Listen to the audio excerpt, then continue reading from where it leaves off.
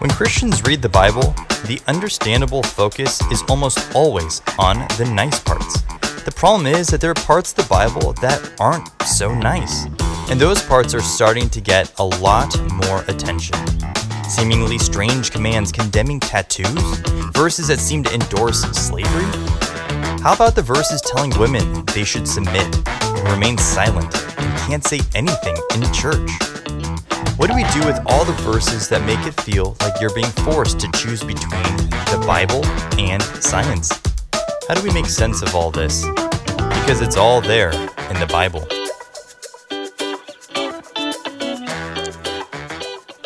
Well, good morning. So thankful to be with you. And I also want to say Happy Mother's Day to all the mothers that are here in the room or online with us in the tent.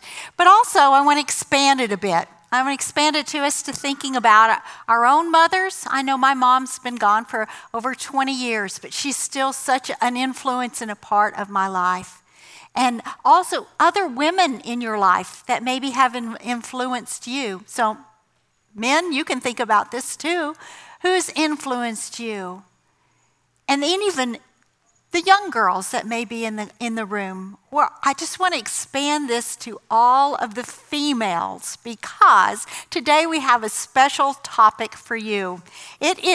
We're in this series about how not to read the Bible and how there's so many things in the Bible that we're confused about that seem a certain way, but is that the way it is, or do we need to be thinking about it a different way?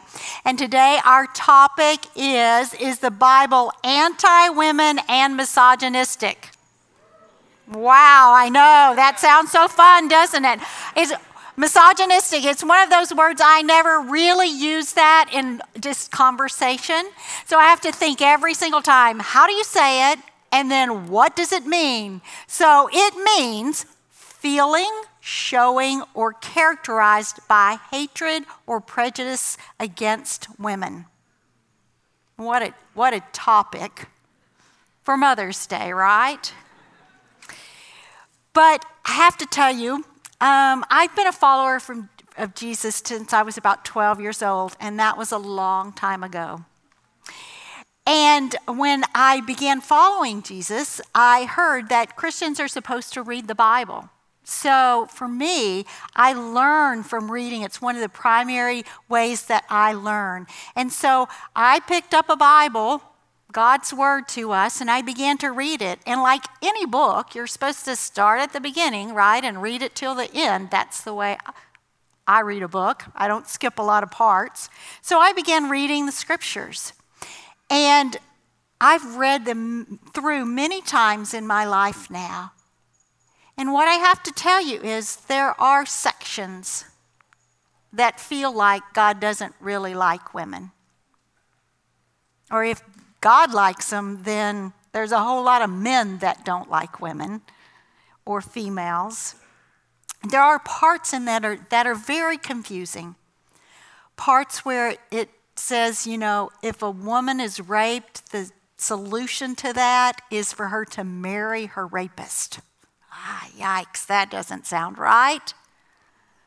There are places in the Old Testament where women are not allowed to own property, where there are men who have multiples and multiples of wives, where ceremonially, after a woman gives birth to a male child, she has to withdraw herself, isolate for 7 days. But female child, well, let's do it for 14 because you don't want a female child. Not only in the scriptures, but in the New Testament too, in the Old Testament scriptures, but in the New Testaments too, there's those verses about wives submitting to their husbands, about women not being able to speak in worship services, in church services. So what is that all about? It feels sometimes like, yes, the Bible is anti-women. And then I grew up in the South, in the 70s, in a Southern Baptist church where no one really told me that I wasn't as good as the men, but it just seemed that way because women were not up front. They couldn't teach. They weren't called pastors. They were directors. The only time I would see a female up front was usually to sing a solo, where the male choir director was guiding and leading her. So even though I wasn't told that I wasn't as good, it felt that way at times. And so we're going to look at this today, and we're going to say, what does God's word say? What's in there, what's not in there, and how should we look at it? So if you would pray with me, please. Father God, we thank you that we can come before you with our questions. We can come before you with our concerns and our fears and our anger. But as we do that, I pray that our hearts and our minds would be open to the things that you want to say back to us. I pray that all of us, here in the room, online, in the tent, all of us would say, what do you want to say about the female gender? And we would pay attention to what you are saying, not to what the world says to us. We thank you that coming before you is possible because of Jesus. And we pray in his precious name. Amen. So we're going to look at 3 different areas. We're going to look at how women are treated in the beginning at creation, how some individual women are treated in the Bible by God, and how Paul treats women in the early church. So we're going to start out in the beginning, how we should start out. So we're going to look at Genesis chapter 1, verses 26 through 28, and this is what these verses say. Then God said, "Let us make mankind in our image and our likeness, so that they may rule over the fish of the sea and the birds in the sky, over the livestock and over all the wild animals, over all the creatures that move along the ground." So God created mankind in his image. In the image of God, he created them, male and female, he created them. God blessed them and said to them, "Be fruitful and increase in number. Fill the earth and subdue it. Rule over the fish of the sea and the birds in the sky, and over every living creature that moves on the ground." So in the beginning, what can we see? Well, we can see that the imago Dei that we often talk about, the image of God that he has placed into humans, was placed in both male and female from the very beginning. It doesn't matter what your gender is, what your color is, where you live, what your language is. You all, the presence, the image of God has been placed within you, the human race. God also gave them the same mission and responsibility. It doesn't say in this beginning, males, you do this, females, you do this. No, he says that they are to be fruitful and increase in number and subdue the earth. That is both of their purpose and responsibility. So in the beginning, in Genesis chapter 1, we see that God's original design is very short and simple and very clear. It's that males and females were created equal and at the same purpose. So if that's true, then what about all that other stuff that we hear about? Woman was created second and she came from Adam's rib, and where's all that? Well, just move on to Genesis chapter 2 and we'll find out some of that. Now, Genesis chapter 2 is creation story. God is giving us the framework for how he did creation, and he created the animals and when he created humans and so forth. And chapter 2 is not different from that. It's just a little bit more expanded version. He gives a little bit more of the idea of what he had in design there at that time. So what do we see in Genesis chapter 2? Verses 18, we start. "The Lord God said, 'It is not good for the man to be alone. I will make a helper suitable for him.' Now the Lord God formed out of the ground all the wild animals and all the birds in the sky. He brought them to the man to see what he would name them. And whatever the man called each living creature, that was its name." So if you don't like the names, guess who gets the blame?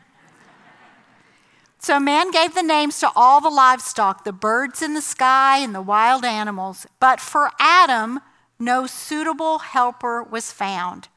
So the Lord God caused the man to fall into a deep sleep, and while he was sleeping, he took one of the man's ribs and then closed up the place with flesh. Then the Lord God made a woman from the rib he had taken out of the man, and he brought her to the man. See, Genesis chapter 1 doesn't say that he formed man and woman at the exact same time, just that his image was in both of them. So what do we see in this? Well, what I can tell you is this. God was not surprised. Oh my gosh, the bird is not a suitable helper for Adam. I need to find something else. He wasn't surprised by that. It wasn't like he goofed up because there was no helper. I don't even like that word, so I can't even say it. For Adam. No, this was God's design and plan all along. That's what he had designed for us. This was his plan for man and woman to go together. Okay, so what about that word I can't even say? Adam's helper. That does sound a little demeaning, doesn't it? It does sound a little secondary, inferior, not the same, not equal. That word that's used there, the Hebrew word, is the word Eitzer. It's pronounced Eitzer. And it's used multiple times in the Old Testament, over 20 times. And this is how it's used in other places. Psalm 33:20. We wait in hope for the Lord. He is our help and our shield. Psalm 121:1. I lift up my eyes to the mountains. Where does my help come from? My help comes from the Lord, the maker of heaven and earth. Same exact word that's used in Genesis chapter 2. So the God, the creator, the sustainer, the savior is a helper. He is a helper to us in our times of need. And I call out to him, God, help me. And that's the same word that's used of woman for man. So, I don't know, ladies, being in the same category as God, that's a pretty good category to be in, isn't it? And the one who needs help, I'm just saying, I don't know, but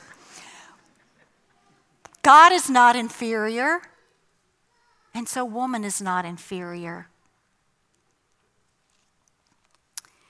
The rib language, actually at other places, is translated side for two sides of the temple or two sides of a worship center.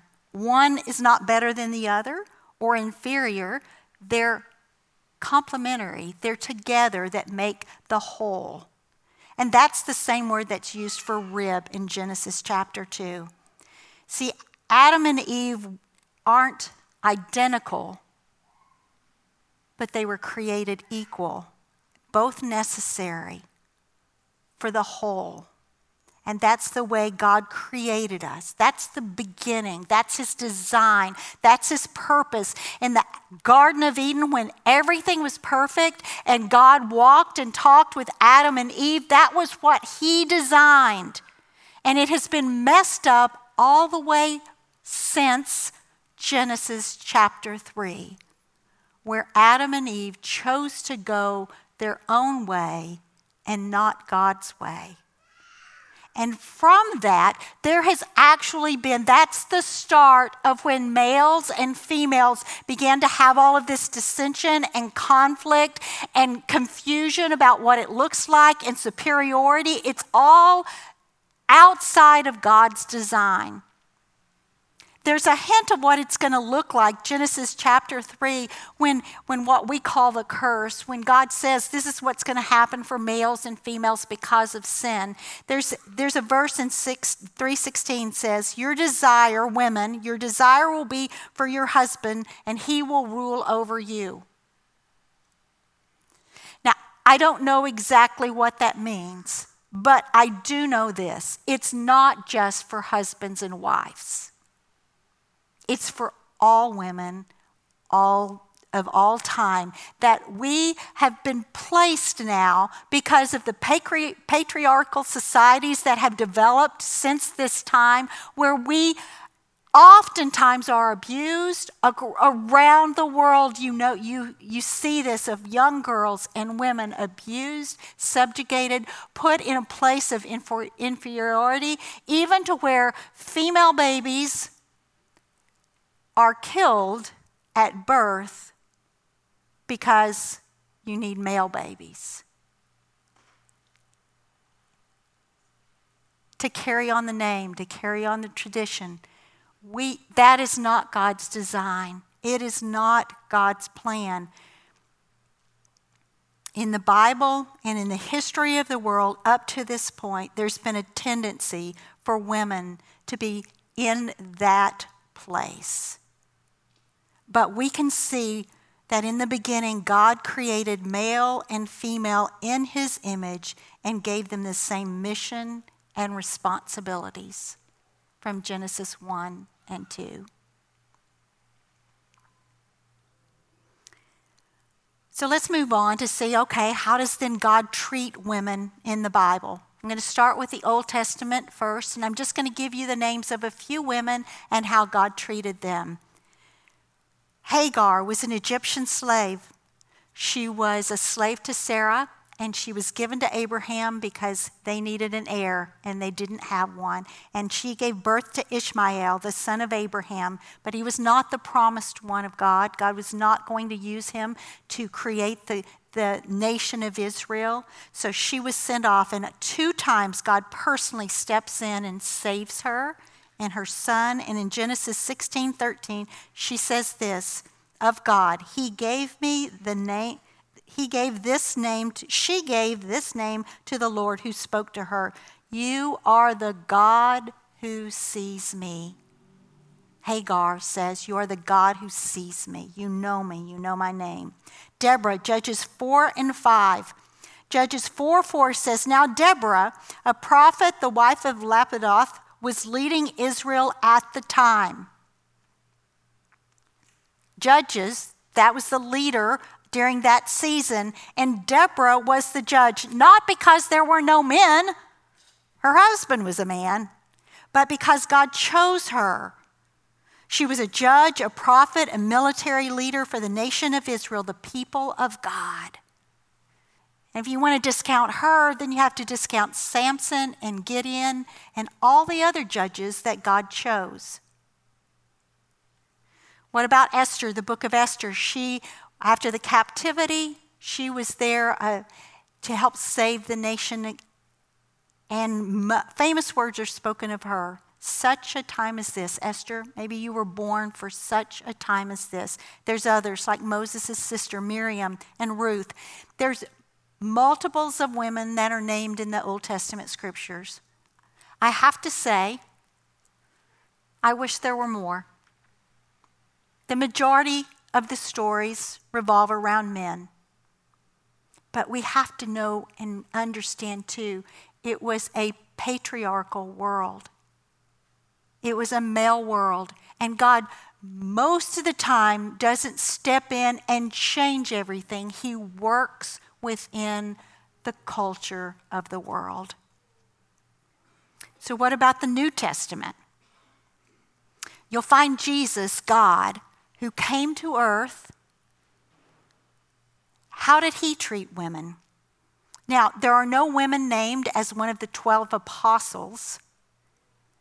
Again, a patriarchal society, and Jesus worked within that society. So what did he do in that society? There were women that were disciples all over the place. There were women disciples of Jesus. Followed him, learned from him. There was one Samaritan woman in John 4 who no man would speak to her in public, but Jesus stops and he asks for a cup of water. And he actually reveals himself as the Messiah to her, when he very rarely does that. And then there's the sisters, Mary and Martha. You'll see them in multiple places, but in Luke 10, Jesus is in their home often, their brother Lazarus too. But there's a time when he's there and he's teaching, and Martha comes to Jesus and she says, Jesus, make my sister Mary get up from sitting at your feet learning and help me with all the women things, food preparation and so forth. And what does Jesus say? He says, Martha, Martha, only one thing is needed to eat. But Mary has chosen the better way, sitting at my feet as a disciple learning from me, which is where the men would have been. He allowed her to be there and encouraged her. And then finally, one of the women, Mary Magdalene, who was in the garden when he was resurrected, and she was the first recorded person that he spoke to. And he told Mary to go and tell the others, I've resurrected. See, Jesus elevated in his culture and in his day, he elevated and lifted women to the place that they could learn and follow him and be his disciple.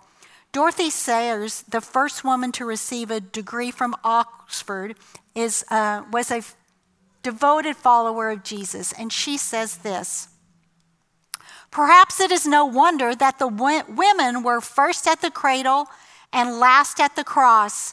They had never known a man like this. There had never been such another, a prophet and teacher who never nagged at them, never flattered or coaxed or patronized, who never made arch jokes about them, who never treated them as either the women, God help us, or the ladies, God bless them, who rebuked without demeaning and praised without condescension, who took their questions and arguments seriously, who never mapped out their sphere for them, never urged them to be feminine or jeered at them for being female, who had no axe to grind and no uneasy male dignity to defend. No wonder the women followed Jesus. And he allowed them to. We see throughout the scripture, we find God of the Old Testament and God of the New Testament treating women with dignity and respect, even choosing them to lead and to be his disciples. So now to Paul, who is the one who affects most of our thinking about marriage and about women in leadership in the church. Now, Paul wrote many letters to New Testament churches. Excuse me. And he was one of the early followers of Jesus. And most of our New Testament, other than the Gospels, comes from Paul. So what does Paul have to say? And how does he treat women? So let's look first at Romans, the book of Romans. Now, Romans is a letter to the church in Rome, but it's one of the most theological and least personal of any of the letters. If you read it, there's just such depth in there about sin and Christ being the Savior and the only way, and how faith in Christ is what matters. So he has all of this theology in Romans, but at the end, he has some personal things to say. Now, most of his letters have more personal things throughout, where he'll name people and so forth. But in Romans, it's all at the end. And if you were to open to what we call chapter 16, this is what you would find at the end of this letter to the church in Rome. I commend to you our sister Phoebe, a deacon of the church in Caesarea. I ask you to receive her in the Lord in a way worthy of his people, and to give her any help she may need from you, for she has been the benefactor of many people, including me. So the first person he names in this book is Phoebe. It's the same idea that most of the time the people that are named towards the end, it's the one who is going to bring the letter to that place. So a lot of historians think Phoebe is the one that brought the letter. And Paul is recommending her to this church in Rome and saying, please honor her. Also, it would be the sense that the person that brought the letter would be the one that would be able to help explain it if anybody had questions and so forth because Paul's not there. So that's the thought of who Phoebe is. Second verse 3 actually. Greet Priscilla and Aquila, my co-workers in Christ Jesus. They risked their lives for me. Not only I, but all the churches of the Gentiles are grateful to them. So next people named Priscilla the wife and Aquila the husband. You see them in Acts. They were early church teachers. But the order of the names in the New Testament was very important. The first would be the main leader, and then the others follow. So in Acts, when Paul is early on in his ministry, he was helped by Barnabas. Barnabas taught him. So you would see the names listed, Barnabas and Paul, or Barnabas and Saul, his earlier name, Barnabas and Paul. Then it flips, Paul and Barnabas, because Paul becomes the leader, the more trained, the more one that goes out to the Gentile churches. So the order that is placed there is, they think, is probably because Priscilla would have been the teacher. And they would work together, of course. But think about it this way.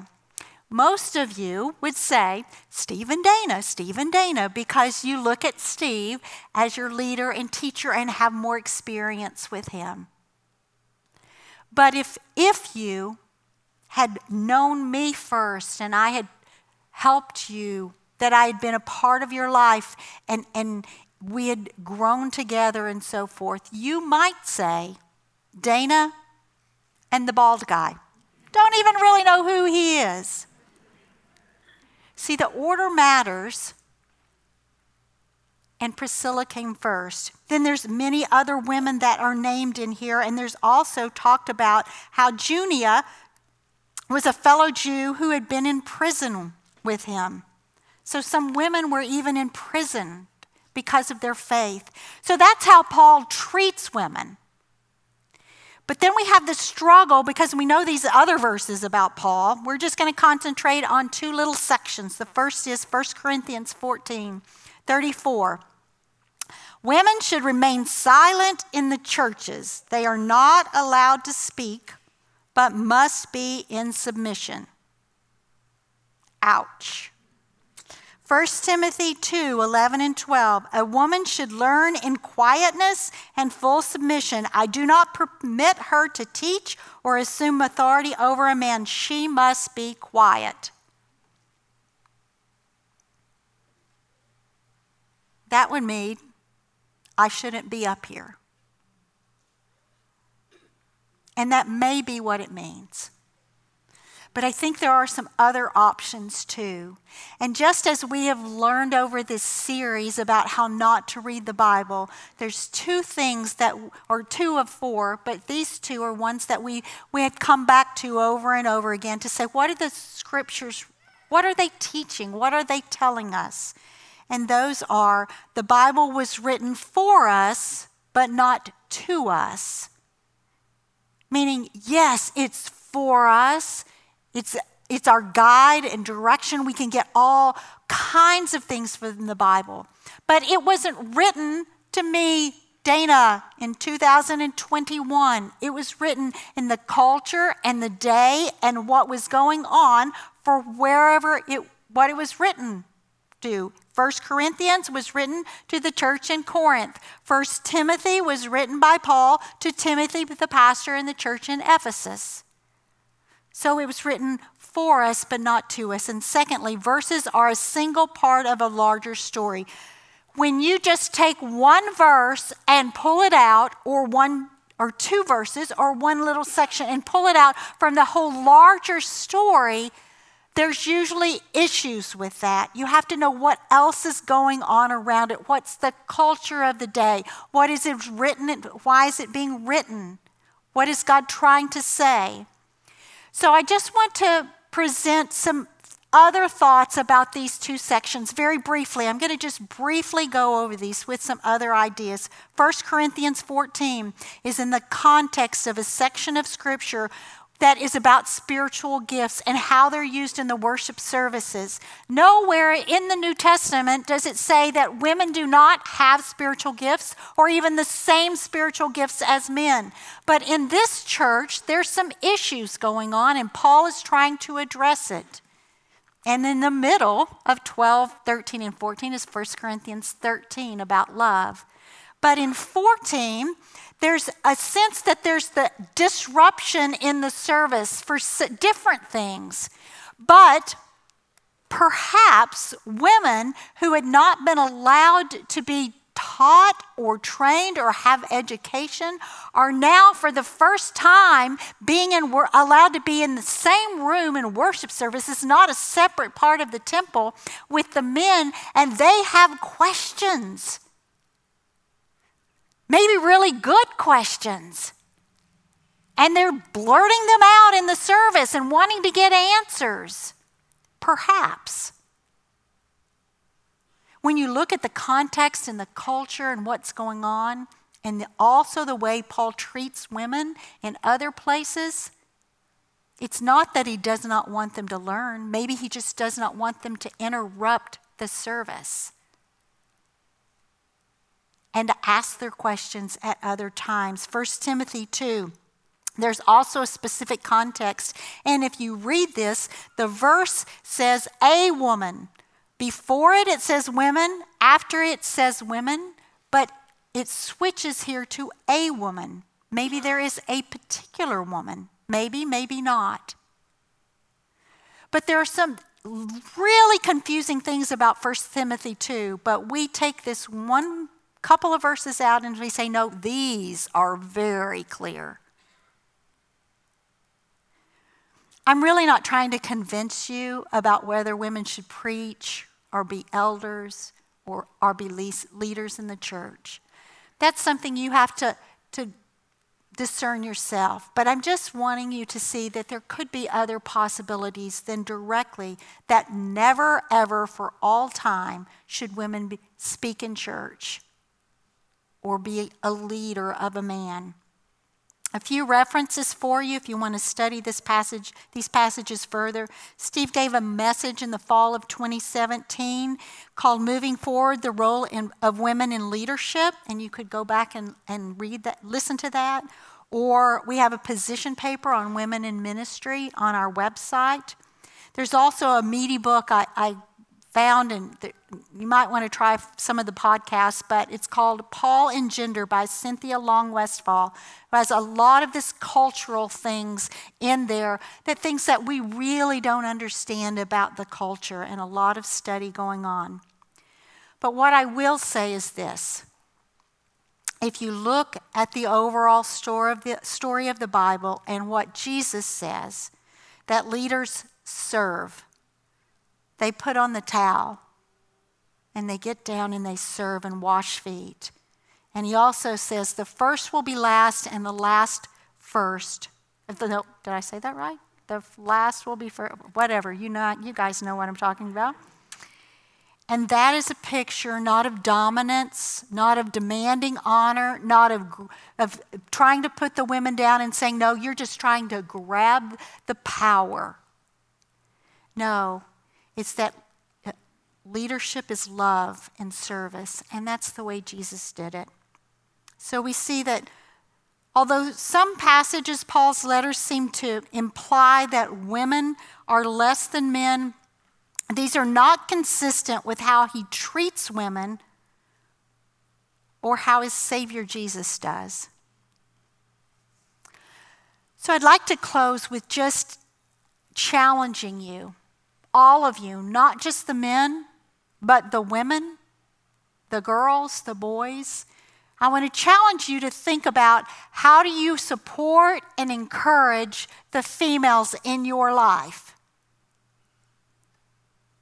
Because even now, in 2021, throughout the world, females are subjugated, abused, taken advantage of, not elevated to positions because they're only female. I just like you to think about, what role are you taking in going back to the beauty of God's original intent and design, where male and female were created together. See, Cynthia Westfall says, humans who were created to rule together in unity became divided in hostility and embedded in patterns of oppression, which, according to the creation account, started with male and female and extended to groups such as Jews, Gentiles, slaves, and free persons. Through Jesus Christ, God is reversing the fall, tearing down the dividing walls, and bringing eternal life by being all in all. I encourage you to be a part with Jesus Christ to reverse the fall and allow everyone to see how they have been created in the image and are loved by God. So I want to end this way. And it may make some of the females in the room uncomfortable, but I'm going to ask you to be a little uncomfortable. And in just a moment, I'm going to invite you to stand, and Steve's going to join me on stage so that the males in the room can speak a blessing over us. And we can be reminded of the things that Scripture actually say about us. So if you are able, I invite the females, no matter what age, to go ahead and stand. And Steve is going to join us.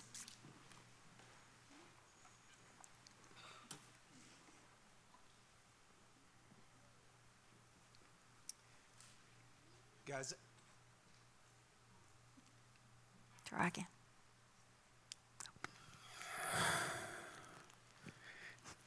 Sorry. One of my pet peeves is somebody turns off the mic. Okay, guys, read with me aloud, speaking this blessing over. If some women are with you that are a part of your life, you can speak it over them. If not, you can speak it over the gals in this room and say it loud enough. If you're online or in the tent, I invite you to do that too. Gals, I hope you're standing. And guys, that you'll read with us out loud and speak these blessings, words of blessing. Ready, guys? Women, young ladies, and girls, we bless you in the name of Jesus. You are made in the image of God. You are His masterpiece, not defective or less than.